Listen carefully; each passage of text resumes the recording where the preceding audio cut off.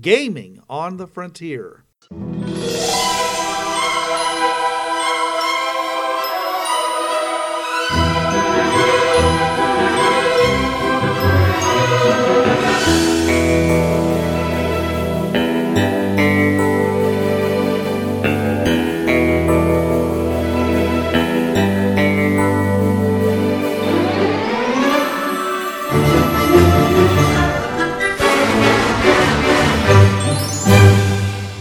Now, your hosts. This is Bruce. This is Trav. And this is Jonathan. Welcome to Gaming on the Frontier, your podcast where everything hits the fan, you do your best, and it's not enough, and you got to pick up the pieces. I'll go get the wet wipes. Oh, heavens! What shall we do, dog? I can't do the whatever, the scaredy dog. Courage. Yeah. Courage, the cowardly dog. The scaredy dog, and the woman. Mm-hmm. Yeah. Eustace. Yeah. All right. Oh, yep. Eustace. Dog. Talk about somebody who is living in a world of her own imagination. Mm-hmm. Doesn't see any of the terrible things that Courage just faces every single day. All righty then. Welcome, folks, to Gaming on the Frontier. Tonight, we are going to do Post-Apocalyptic Bureau 13. Now, when I hear that, I'm thinking, okay, and you know I use the term Omega level event, where you got to get the top Bureau agents, and often they're the ones with the advanced tech and maybe superpowers and high-level artifacts, and they basically have to out themselves in order to stop whatever it is that's going on. It could be alien invasion, supernatural invasion, extremely high-tech gone awry, and even though they out themselves, Earth still pays the price. And society as we know it is shattered. Yeah, with the Bureau in a world post-event, and again, air quotes and fill in the blank on what it is that ended society as we knew it, I would think that, yeah, they're going to still use their resources, all of them. It's going to be an ethical case-by-case, because the Bureau is still going to be, yeah, they're going to have their communications where, oh, yeah, there's a little enclave of people in Tucson, Arizona, and there's a little enclave of people over here up in Augusta, Maine. And they're going to be contacting going, okay, yeah, we need that one curative that we found on that, that United gave us. Oh, wait a minute, we need it too. We got the same disease. So, yeah, they're going to be talking about things like that, and they're going to be meeting out those resources very piecemeal. They're going to be doing it because they don't want to attract attention themselves. So they're going to be any of the really juicy stuff that they have, they're going to be doing it just bit by bit. Right. Because the Bureau will not want to expose themselves even now. Because after everything they've been through, oh, what do you mean? A secret government agency that could have stopped all this? Yeah, there will be a witch hunt, and it will be horrible if the Bureau, oh yeah, we had all this power. Well, why are we now surviving day to day when you could have saved us if you have all this stuff? Yeah, the Bureau is not going to, yeah.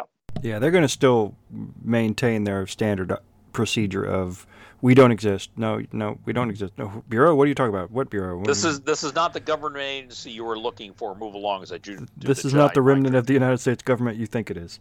Yeah, exactly. Yeah. Which actually makes me wonder, would the Bureau try to recreate the American government? That is like its number one priority. See, that's the thing. Is maintain continuity of the United States government. Again, they would realize America's gone.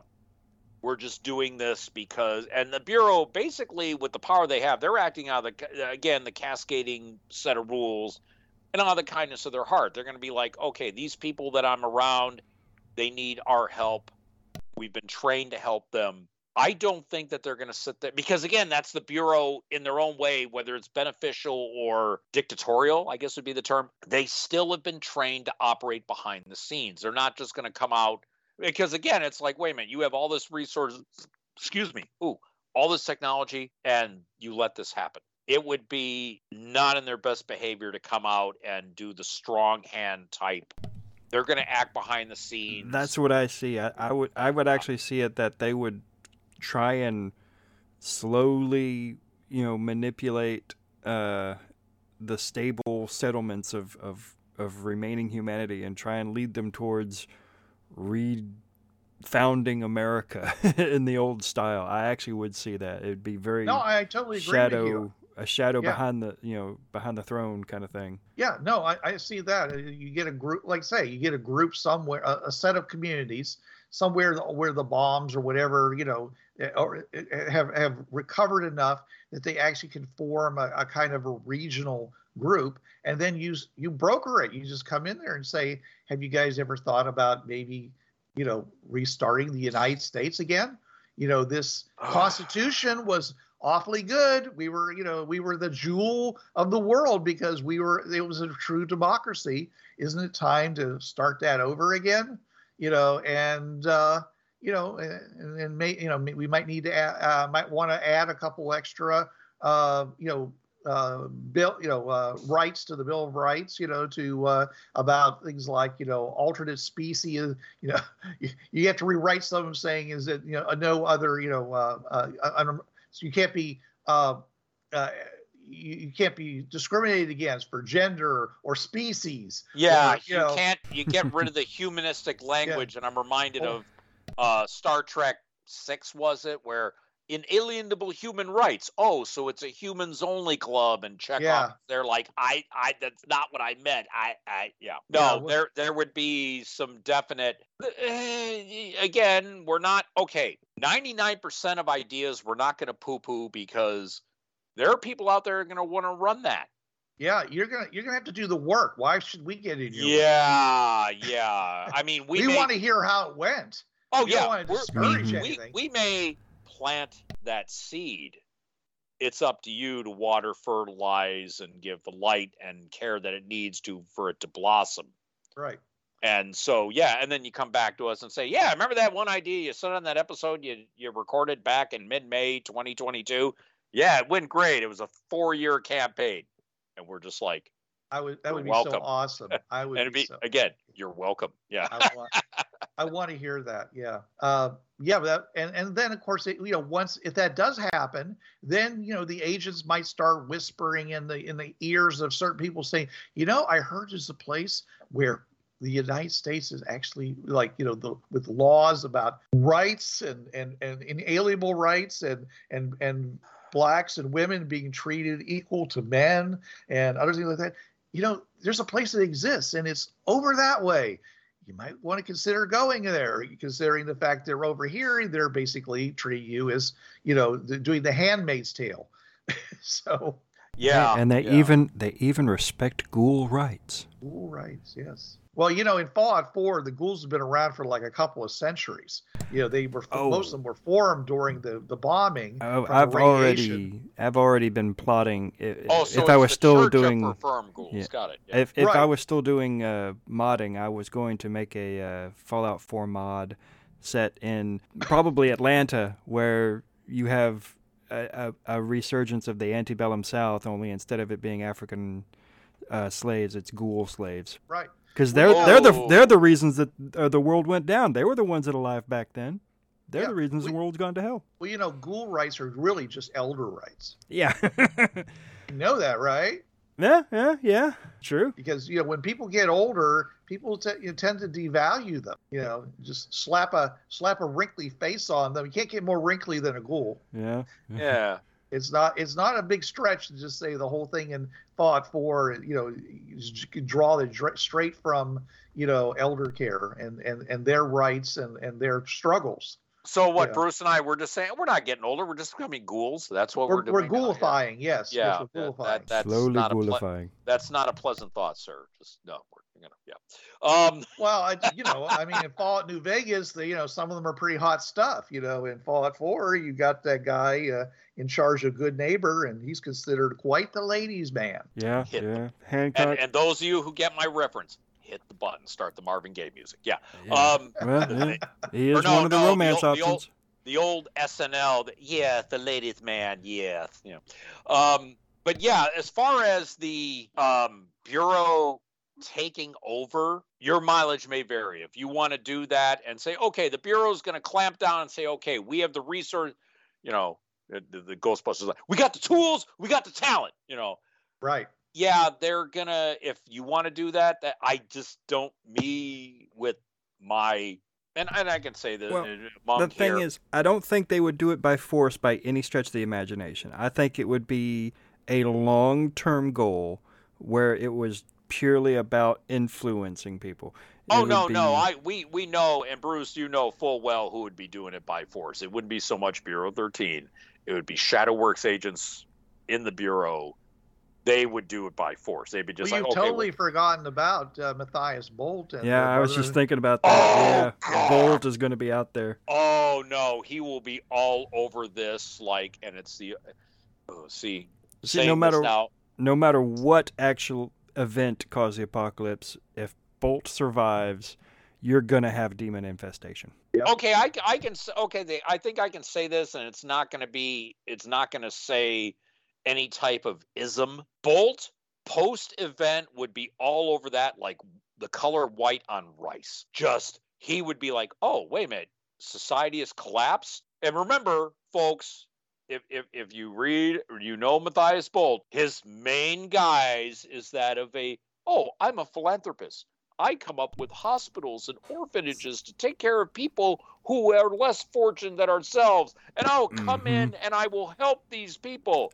And the demons will be there in the background going, Mr. Bolt, just give me one soul, please. I will not pester you. If you just give me the soul, I beseech you, the soul of that child over there. What this makes me think of is Randall Flagg from The Stand. Uh-huh. He's going to have a nice, friendly face.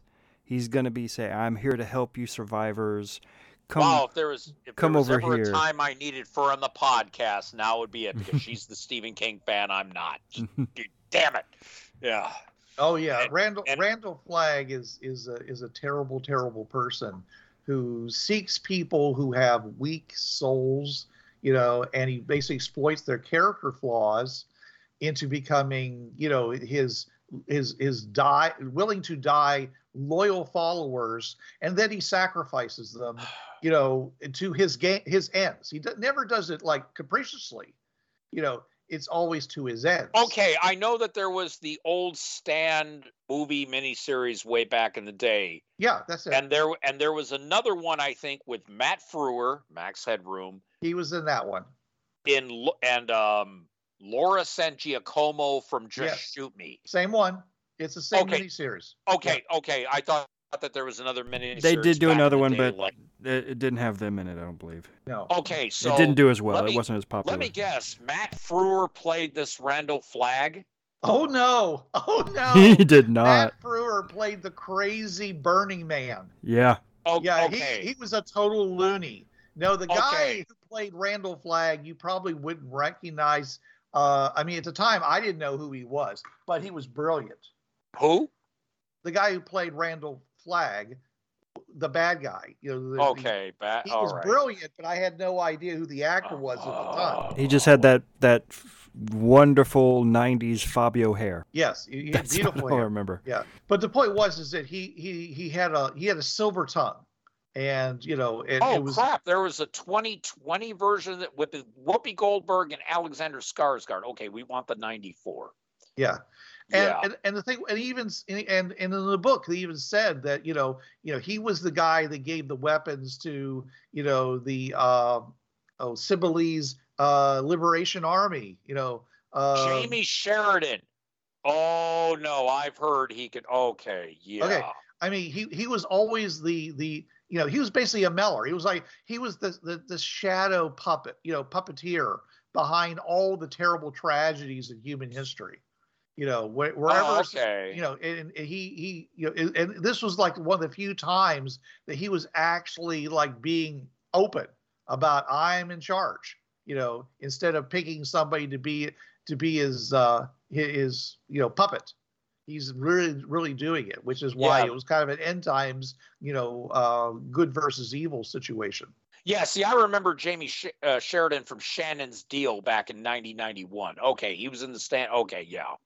Okay, got it. You know what? I'm just keeping IMDb up because I'm going to be looking these people up to get context. Yeah. I have the app on my phone. Yeah.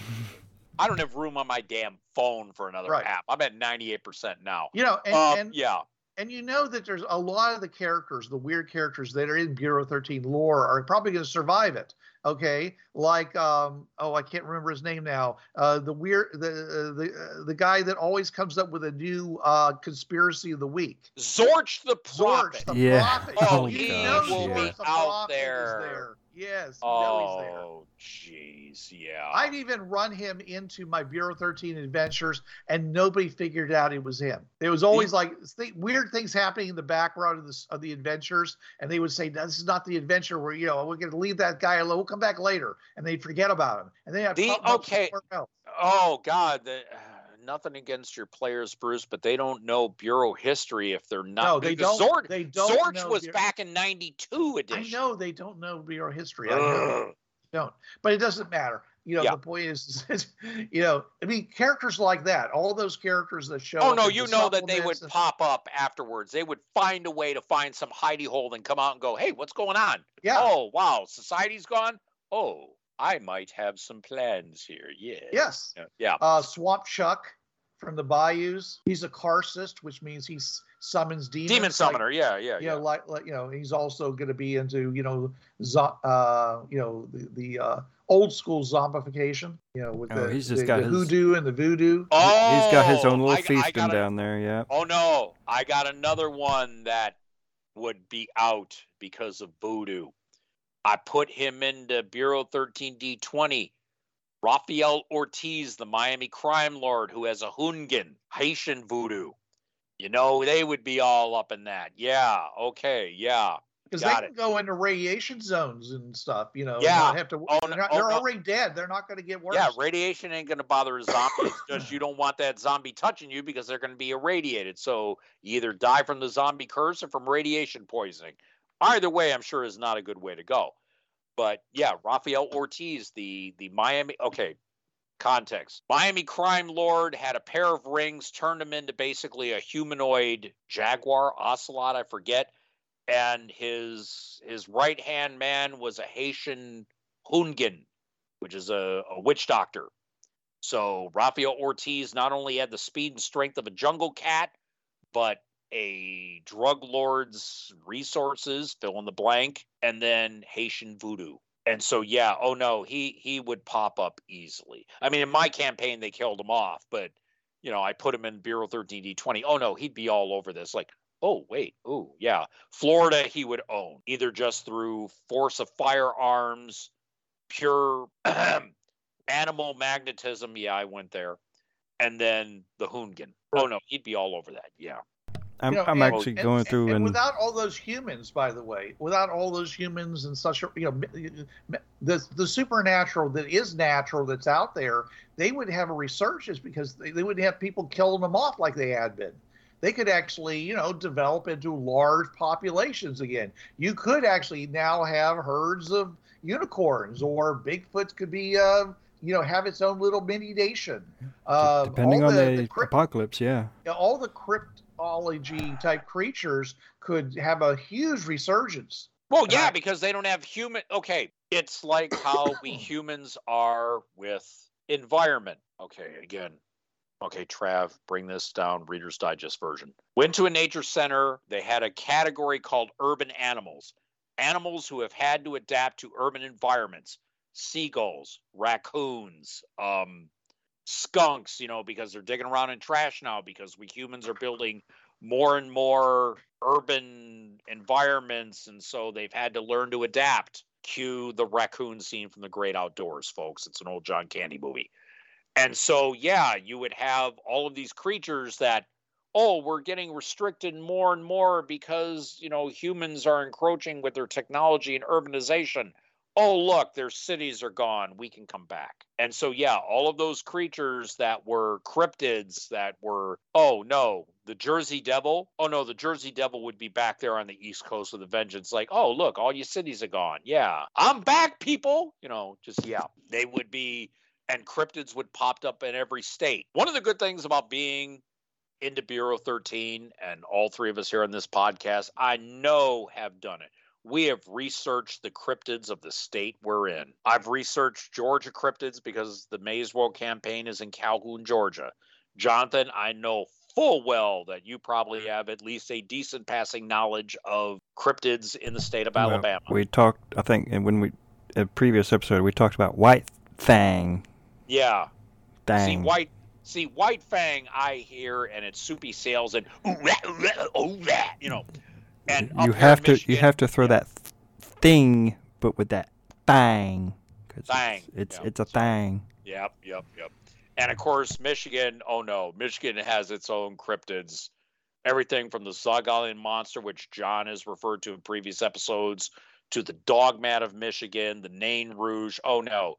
Cryptids would be coming back. And I think I could say this because they've been pushed back by industrialization and encroachment for centuries with a vengeance. That would be one of the things that the Bureau would come back with going, what do you mean the Nain Rouge is back? What's left of Team Candlestick has to go back and knock this guy down a few pegs? Yeah, that's what they'd be doing. I think that's one of the things that the Bureau would first come up with as things come out. Go, what do you mean? What? And a blanket.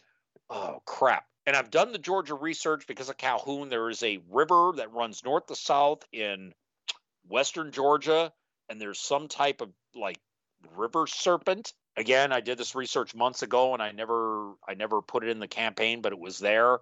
And yeah, it's whatever Bureau team is in Georgia would have to deal with. What do you mean there's this river serpent in like the Okeechobee River or whatever? I forget the name of the river.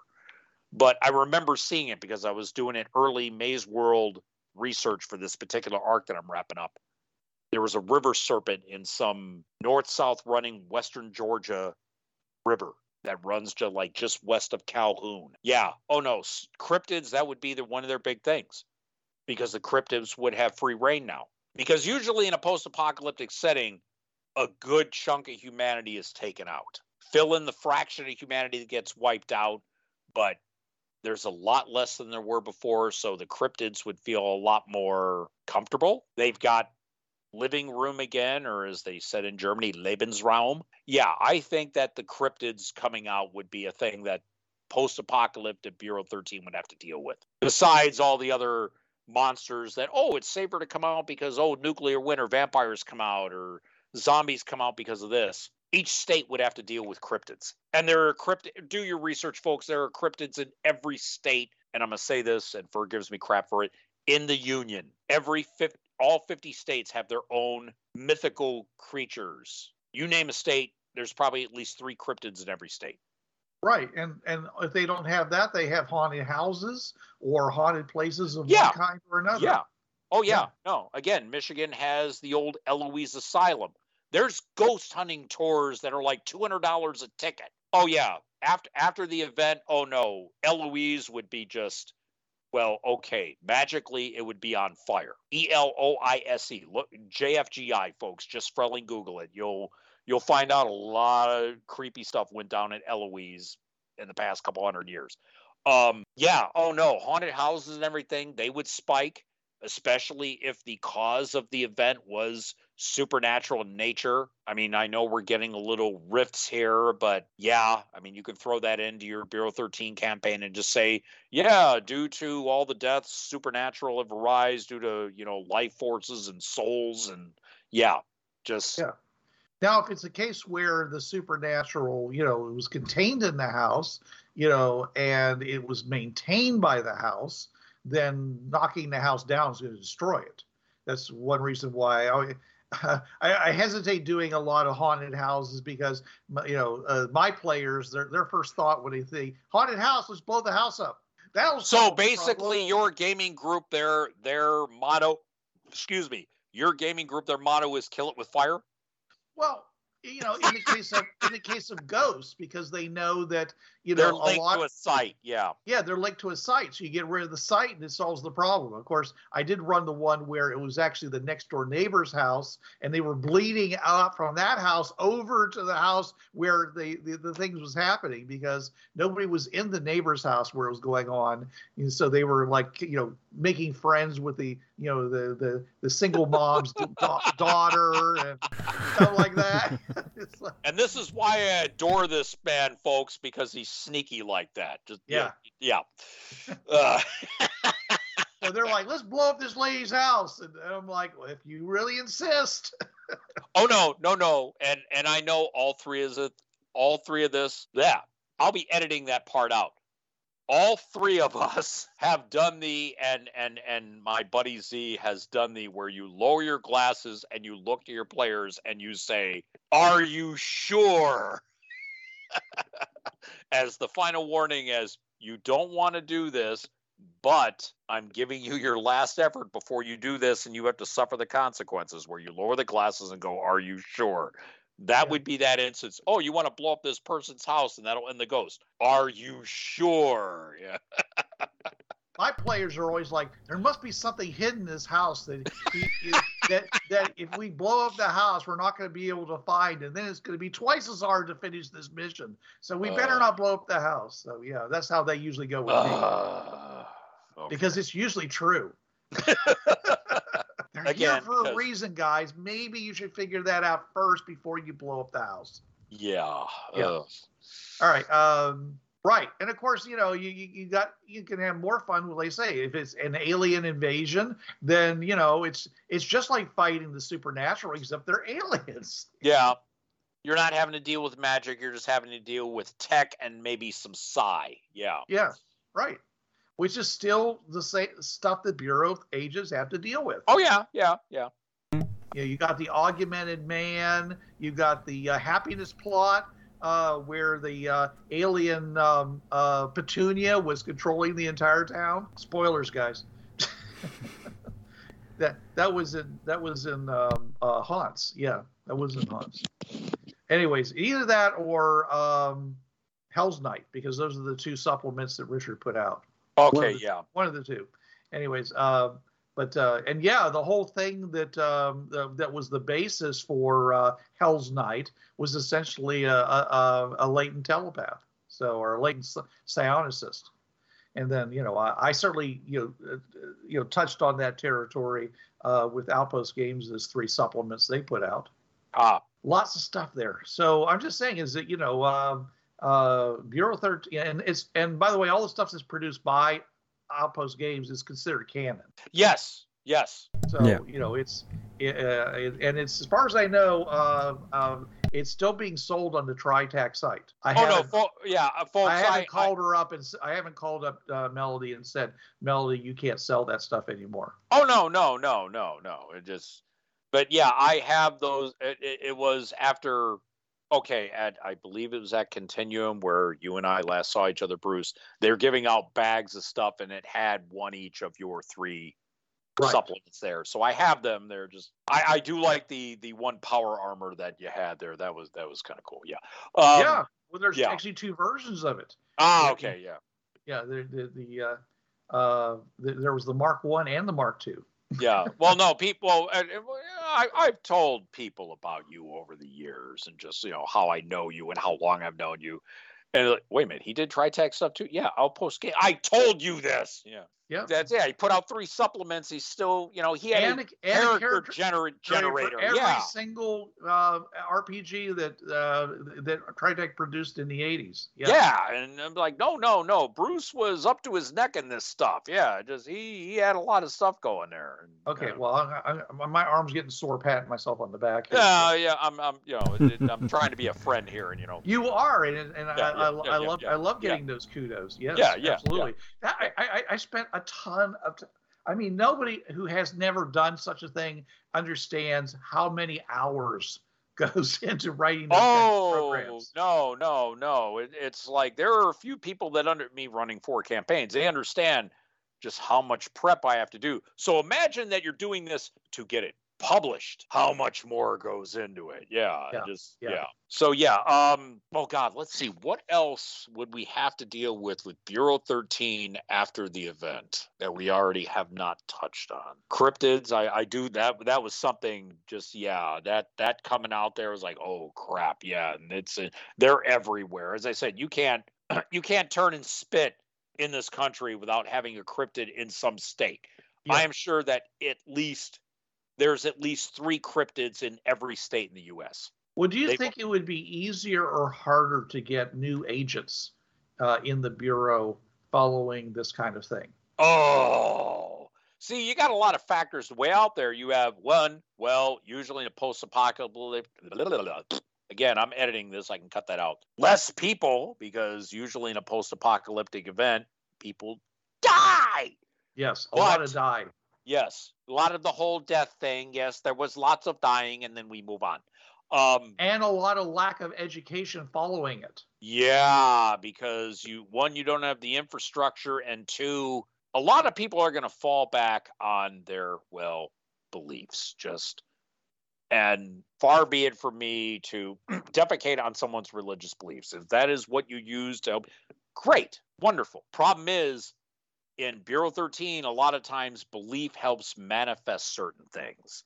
So a lot of these people who fall back on their religion, their faith, their beliefs, their spirituality, if it's a supernatural event that causes the event, a lot of the stuff may manifest due to extra belief in that. That's something else that I see is the that will help perpetuate this post-apocalyptic society. Trying to look for another word here. Not mindset, but the fact that, these people have fallen back on their beliefs because that's all they have. And the things that are talked about in their beliefs, like, all of a sudden we have the boogeyman and he's stalking this enclave, things like that. That was the first example that came to mind. Well, they are going to see the world through the lens of their beliefs, for sure. Well, yeah, and that's what I mean. So people from 2 very different cultures, subcultures, whatever you want to call it, are going to interpret the events in a supernatural incident completely differently. Yeah, somebody who is, let's say, Catholic, and then somebody, let's say you have immigrants from India who follow the Hindu faith. Yeah, you're going to, And considering the Hindu faith, I believe the term is 330 million gods. Yeah, that's going to be very vastly different viewpoints on how the supernatural will manifest to them due to their beliefs, and belief helps manifest destiny, as it were. Right. Well, the Hindu is going to probably see a supernatural being and say that's an avatar of a god. Yeah. Okay. And especially if it looks human. Okay. The Catholic person is probably going to say demon possession. Yeah. They're going to be one of them is going to be wanting to protect it and honor it and engage it and possibly support it, and the other one is going to be fleeing from it and trying to capture it and torture it and to expel it, the demonic influence out of the soul of this person. Yeah, so you're going to have totally different things going on, possibly simultaneously, because if there's going to be more than one of them, you could have one in each group doing stuff. Oh, no. If you were to sit there, and I will just throw out, and I'm not trying to belittle the Hindu faith at all, but I'm just going to throw this out there. There is the anthropomorphic elephant god Ganesh. Yes. Humanoid elephant, has the hands, the elephant feet, and the ears, and a devout Catholic sees that, and I'm going to use the term of my one dear friend Chester Jacques, who I believe last I heard works for McFarlane Toys, where he's going to yell, demonology, demonology, and try to and of course, Ganesh is a very powerful god. So yeah, this Catholic with a shotgun is not going to, this Ganesh is going to look and go, really? Yeah. Or mutant, okay? Yeah. Or offspring of an unholy union involving bestiality. Okay, see, I didn't want to. That's that whole Natalie Portman line, dark path. I don't want to go down. No. Okay, all right, fine. I'm just saying. Anakin, you're going down a dark path. I can't follow. Yes. Yeah. Oh dear.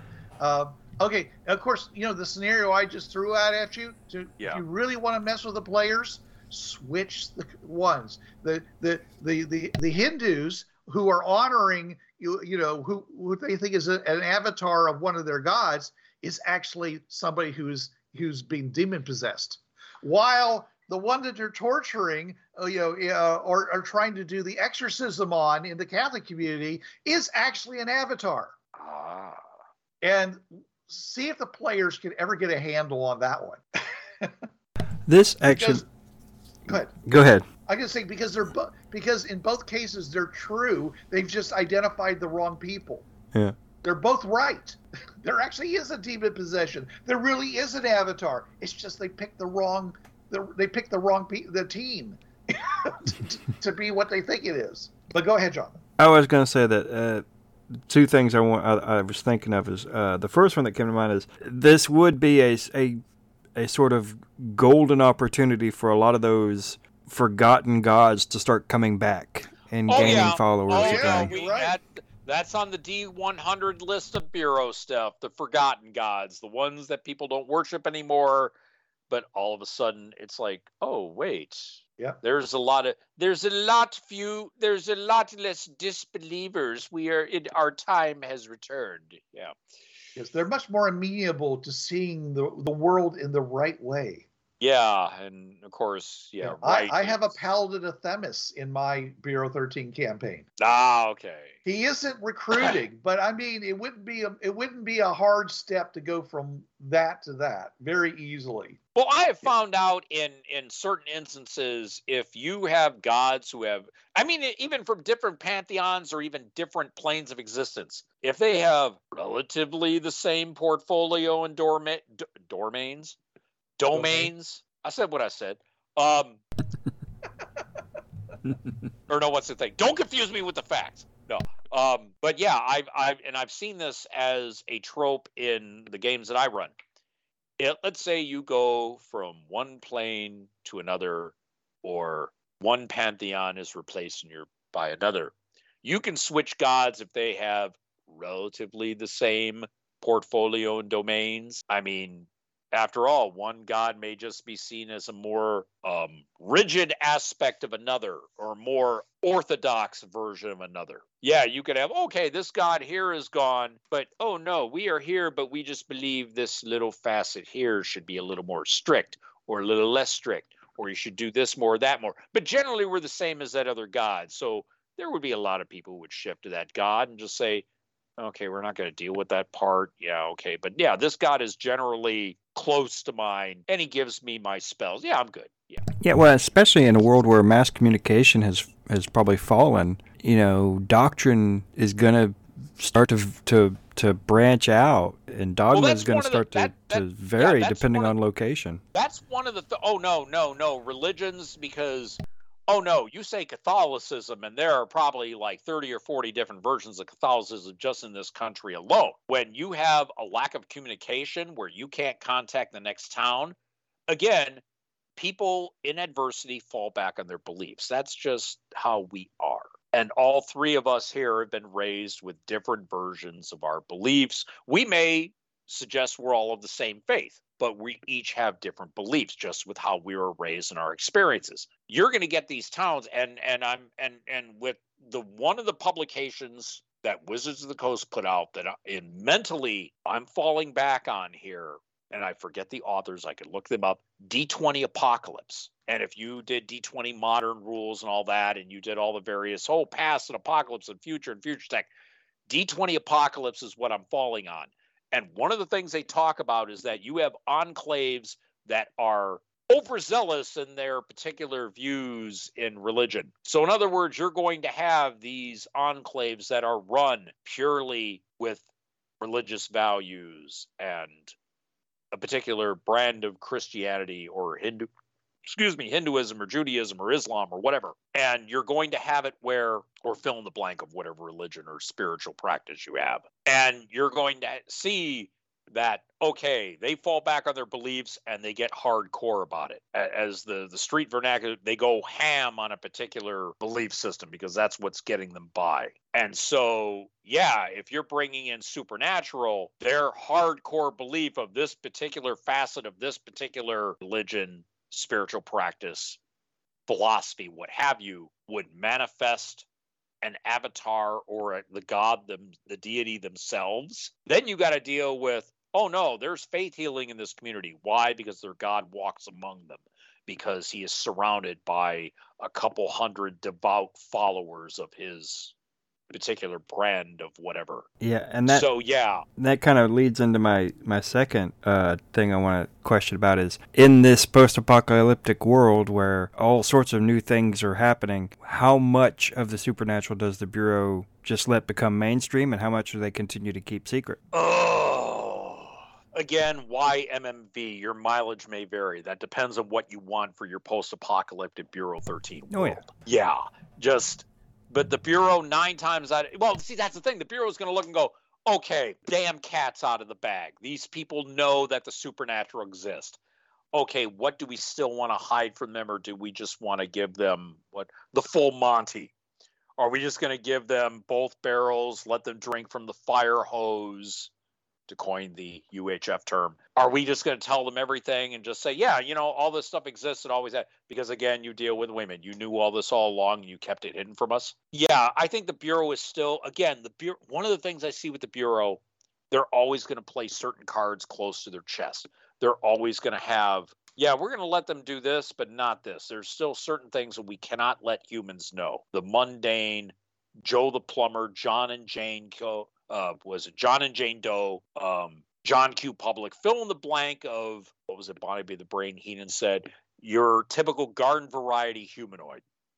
Yeah. 9 to 5 ham and egg. I think part of it's going to depend on the nature of the apocalypse. So if we're talking alien invasion, well, obviously the aliens are out of the bag, but you might want to still keep the demons and the unicorns kind of hidden. Yeah. But if you're talking about, demon invasion, you reverse that. Yeah. So. Yeah, exactly. Again, your mileage may vary. It depends on what you choose as the event. But that also makes me think of, going back to the example of The Stand. If it's something that doesn't seem to have any supernatural cause, it's just, society has collapsed and the supernatural is using this as an opportunity to resurge, they might try and keep it all down. The Bureau's still going to be like, okay, no, we can't let this happen. Yeah, I believe The Stand, it was a virus. It was just a random So it virus. was technological based. Okay. Super flu, yeah. Yeah, Captain Trips. Yeah. Yeah. I'm thinking Jerry Garcia here. Yeah, or no, I'm going to go deep here. I'm thinking of Mark Meadows from Wild Cards. There you go. But no, if it was a totally technological reason for the event, but then the supernatural sees this as, oh look, we can come out and play. Oh no, the Bureau will go ham on that. Be like, again, like Graham Chapman's Bobby, stop that. Yeah, they're going to be like, no, we can't let this out. No, this Pandora's box has to be closed, because if they get out with how diminished humanity is and how diminished the Bureau is because of lack of communication or whatever, yeah, they're going to want to put the kibosh on that real quick. Sure, because the Bureau is going to be diminished, because the Bureau's not going to have the internet and newspapers and televisions and YouTube and Twitter all feeding all these images and these granted amateur reports of strange incidents that for their supercomputers to crunch and find stuff for the agents to do. They're actually going to have to travel the planet, or at least the United States, following up on things just like they did back in the in the black powder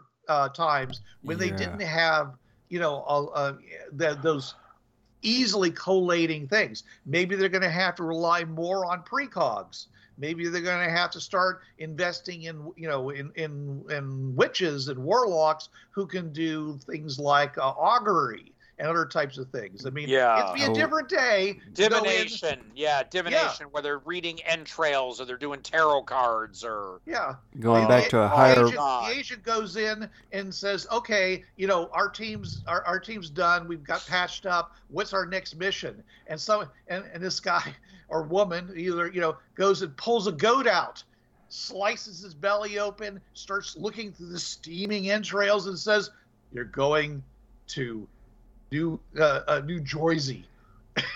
Jersey?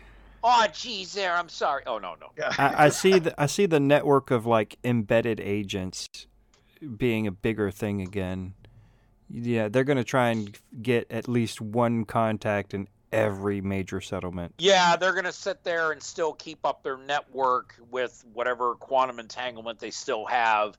And it's like, okay, yeah, we're going to have to travel through 200 miles of the Badlands, but we know we have a Bureau agent in this enclave over here of, 200 people. And okay, we'll talk to him and find out what's going on because he's got his ear to the ground there. We just have to get through. And let's say, oh, that'd be a frightening thought. If somehow due to whatever event it is, Bangor, Maine no longer, you can't access it anymore, where you can't just bing, bing, and we're there. No, you got to travel through.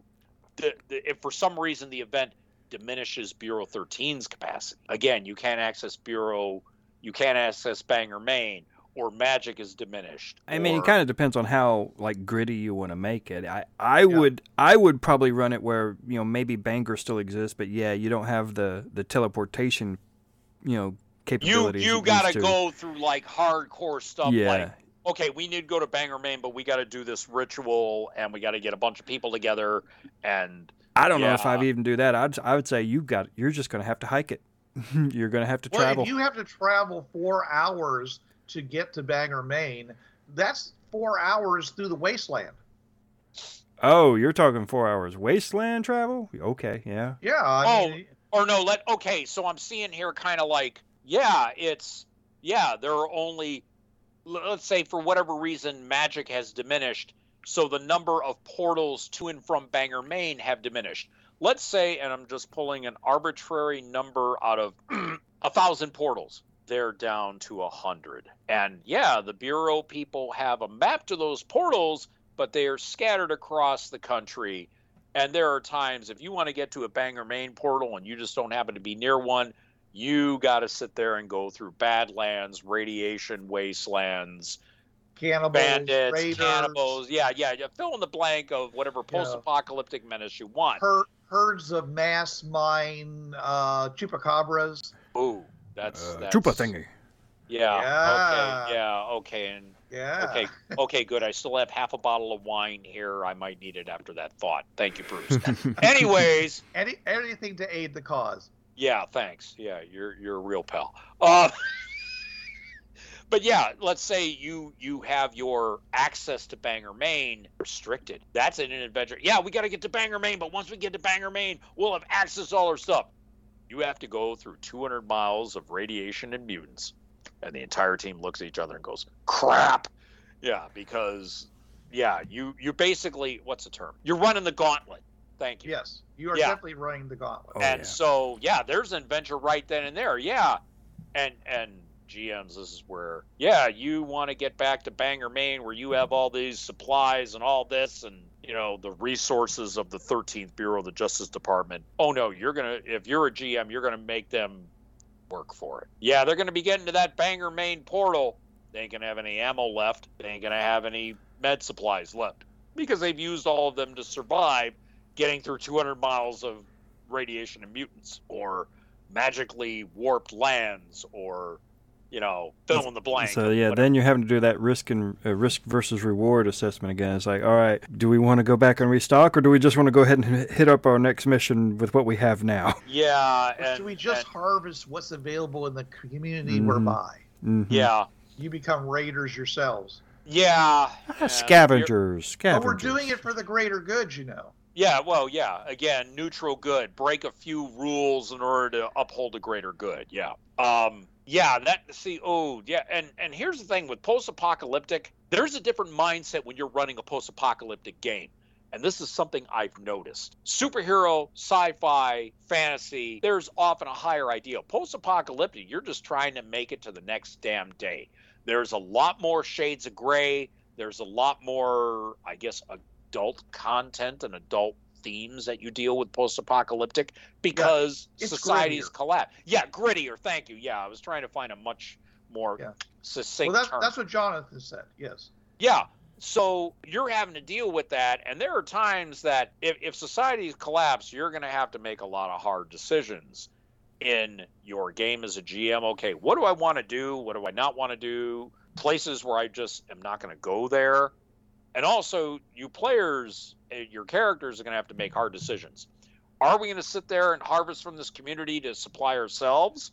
Or are we going to go through the 200 miles of radiation and mutants to get the Bangor, Maine portal that we know is left and then just resupply and be walking again as gods.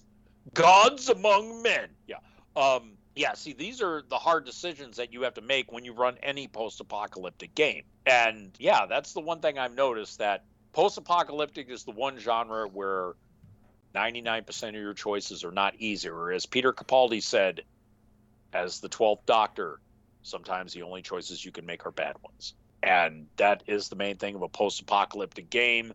That is what you're going to have to do when you make these scenarios and you're running, okay, we're doing B13 after the event. You're going to have to sit there and plot this out as a game master and, discuss it with your players. How far are you willing to go? And that's in a lot of things. Supply, helping out humanity. How far are you willing to go to get things back on track, or at least as much to a semblance of normal pre-event life as possible? Yeah, There's a lot of heart.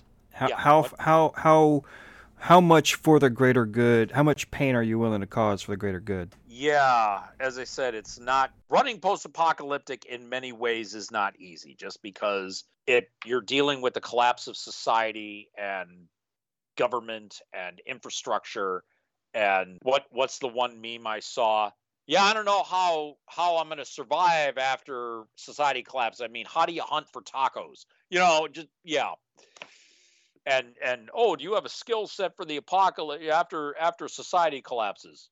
Me, I know personally I'd be screwed. That's just me. Well, how do you survive when your coffee is gone? If you're a smoker, when tobacco is gone? No. People, there would be a lot of people would be gone. Me without coffee? No. What's that phrase? I don't have a problem. Again, more editing. I don't have a problem with caffeine. I have a problem without caffeine. Mm-hmm. Anyway, yeah. Any of the creature comforts that modern societies come to understand. Yeah. Well, that was a problem I had with Waterworld. Where the hell did they get all those cigarettes from? Think about it. You had Dennis Hopper there smoking away. Where'd they get all these damn cigarettes from? Wait a minute. Hold it. Yeah. Well, if you can imagine, how, some things would become extremely valuable. A tin of coffee might be all you need to raise up a small army of mooks that you need in order to do your next piece of the mission. Oh yeah, no. And again, D20 Apocalypse, everything had there was no currency. They did everything via trade units. And it's like, you could see if you look in that, which I'm sure you can go to like nobleknight.com and get this book and look it up. Trade units, or TUs, and like medicines, weaponry, they would all have relatively high TU values, because these are things you need to survive. Things like, a candy bar, that's like maybe 1 TU. But ammo, tools, medicines, much higher TU quantities. And also you had just mechanical and electronic parts to like, we need to fix this generator in order to have power here. Okay, well, this particular thing, you've salvaged this device and it has 100 mechanical and electronic parts. You can now use this to rig up some type of generator, or a water distillation plant or whatever. So yeah, and of course, again, it's the phrase that my former stepfather-in-law would say: something is only as worth as much as whatever idiot's willing to pay for it. Context is everything. There may be something where they've got hundreds of them, which they're not going to, have much use for. But you bring in something that this community don't have anything, oh no, they will, you have a meal ticket. You can name your price. If you have medicine and these people are dying, they'll give you anything for it. But if they have like, oh yeah, we've got fruit. Yeah, we have a whole orchard back here. You're trying to give us fruit? Really? That's like the people of ancient Timbuktu with gold. They lined their buildings. They lined their streets. To them, it was nothing. When the Europeans came through the Sahara and got to Timbuktu and they saw all the gold everywhere, and, Europeans had value for gold. The people in Timbuktu, we use it, literally the streets were lined with gold. Their buildings, all their trim was pure gold. It was like, it's decorative. So yeah, whatever you have in a post-apocalyptic society, it depends on supply and demand. Basic economics, like Econ 101.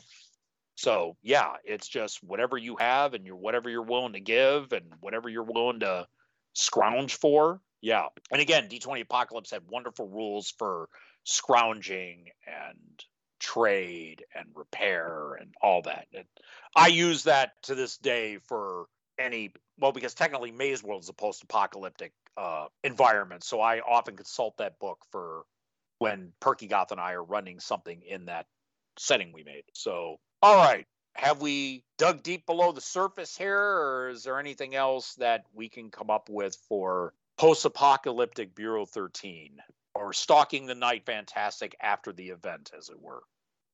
I can't think of anything else off the top of my head that would be unique to Bureau 13. I've got some, other. I would like to discuss post-apocalyptic in general more, but I think as far as specific to Bureau 13 universe, I can't think of anything. Well, the only thing that I'd want to mention is that, Yes, Bureau sir. 13 has this cascading list of ethics, the top of which is maintaining the existence of the United States. It could happen that another group basically starts putting the United States together again, but they don't call themselves the United States, and they use their own constitution and other things like that. And you're as the Bureau, you're going to have to decide whether or not you're willing to throw your hand behind this organization. Exactly. Okay, and yes. support them, Ooh. and maybe try to move them in the direction of the old United States, where eventually you'll just be filing off the serial numbers, because the United States Constitution was based upon English, the Magna Carta and other things like that. So therefore, even though it may not call itself the United States, it may call itself Americana, or even Algonquin. That was that they were Indians. It was also an area of Michigan, and if that's all that's left, like in pretty Cloisters. much in Cloisters, Yeah. they may call themselves that, but if it walks like a duck and talks like a duck, if it's enough like a duck, would your Bureau throw themselves behind that group? So I that's a question I think for the GM to answer, because there would be directives coming, and there would be missions that would be created by that GM in that campaign to try to move, there'd be the overarching, monster of the week, but then there would also be the overarching, let's try to in some way reestablish the United States, which is our mandate, our most sacred mandate. Yes. So that's the only thing I would want to really, bring out was that one thing. Yeah. But I know we're out of time. Every town you go through and solve a problem, you're also kind of laying the foundation for the new USA. Or And again, that's a kind of a slippery slope there. It's like, the Bureau has their own view. Okay, based on the rules that we were raised on and we were trained in, okay, do we want to impart some of these on this here? Do we see that they're lacking in A, B, or C? Yeah, does every town you go to, as you leave town, do you just stand, on the church door, like, like Martin Luther, do you tack up, the Bill of Rights? Yeah. Just turn around and leave. Yeah. And just leave that for the town to look and think about, or tear down and destroy, because we can't have that kind of rabble rousing rhetoric in our. You're taught. No. It's like Stimpy. You see the Bill of Rights. You're talking crazy talk here. Yeah. Yes. Yeah. Indeed. Yes. Freedom for all. Yeah, come on. What kind of silly idea is that? And not just rich landowners, which is the most likely group that's going to arise. Yeah. You're going to go probably, if nothing else, back to at least feudal for a few places. Oh, yeah. Better believe it. They won't call themselves feudalism, of course. It'll be like the Grange. Bunch of farmers who all get together and work together to make sure that they have good harvests. And if it means that indigent groups of people who don't own land don't get the same rights and treatment as their favored groups, well, that's just part of surviving and making a better world. Yeah, that's two things. That's two things that I see there. Is one, whatever the prevailing culture is, because everybody's cut off from everybody else. whatever the prevailing culture is going to win out in a group of people. And you either conform or you're asked to leave or they will get rid of you. And Or they'll right now, enslave you. well, yeah. And the other thing, when you said the Grange, I'm hearing Billy Gibbons singing from ZZ Top. Anyways, Okay. Okay. Remember, freedom is a right to anybody who hasn't had it removed by court of law. And that includes, and the especially the right, getting rid of slavery did not apply to convicted criminals, prisoners. Oh yeah. You can force those people to labor. Even today, you can still do that. Yeah. It's legal. So. Oh no! If you're an ex-con, you have a lot of rights taken away. You can't. Well, I'm not talking about after you get out of prison. I mean, while you're in prison, you can't say, "Well, you've taken away my freedom. That's all you can do to me." No, they can make you do stuff. Oh no! It's the whole breaking rocks and making license plates and yeah. They can force you to work, and that is slavery. Yeah. And they we'll give you $1 an hour, so it's not slavery. Well, if I can't choose not to do it, then, anyways, I'm just saying is again, we're not. Yeah, that's a different topic. We don't want to go down here. Yeah. But I'm saying is that it's really easy in these post-apocalyptic type scenarios to take a really good idea and throw in a couple of exceptions that can really make a big difference. Yeah. Well, it's the gold. Well, it's the golden rule, and gold I'm using as an abstract term. He who has the gold makes the rules. Yeah. Yes. Okay. So we've touched on everything here. We can put a bow on this. Sure. All right. Yeah. I'm sure there's lots more we can talk about. Oh, I'm sure.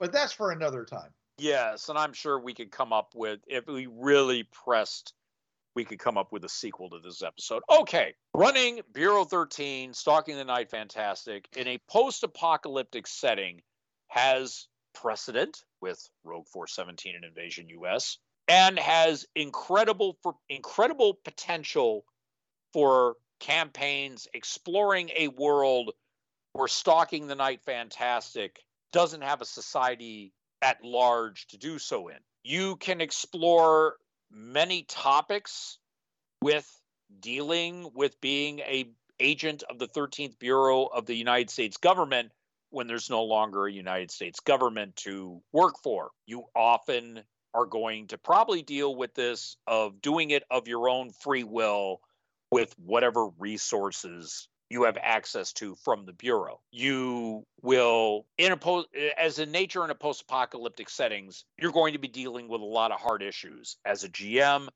and as players and as characters. Post-apocalyptic settings often don't have easy choices to make because in such settings, your main objective is survival. Anything else is considered, as they said, sauce for the goose. If you have further insight on this, something that the three of us may have missed, of course, you can contact us at tritechsystems.podbean.com. Fans of the Gaming on the Frontier podcast, Bureau 13, Agents Everywhere on Facebook. The previous group I mentioned is also on Facebook. Also on Facebook because Rogue Force 17 Invasion US are Fringeworthy modules, therefore Fringeworthy RPG fans everywhere on Facebook. iTunes, you can give us input there. And of course, if you know us on social media, you can contact us that way. We are more than happy to interact with you in that regard. As I said, feedback. We want to hear if you guys and gals and folks take these ideas and run with them as thought experiments. By all means, we want to hear about them because, that shows that we're still being listened to after over a decade. So, of course, we will have more for you all next week. But until then. This is Bruce Sheffer saying there are a million worlds out there. So go explore them. And this is Trav. There's a reason why it's called gaming. It's for having fun. Gaming on the Frontier podcast is wholly owned by its hosts. It is released under the Creative Commons 3.0 license. No commercial reproduction and any use of any element of the podcast must be attributed to the Gaming on the Frontier podcast.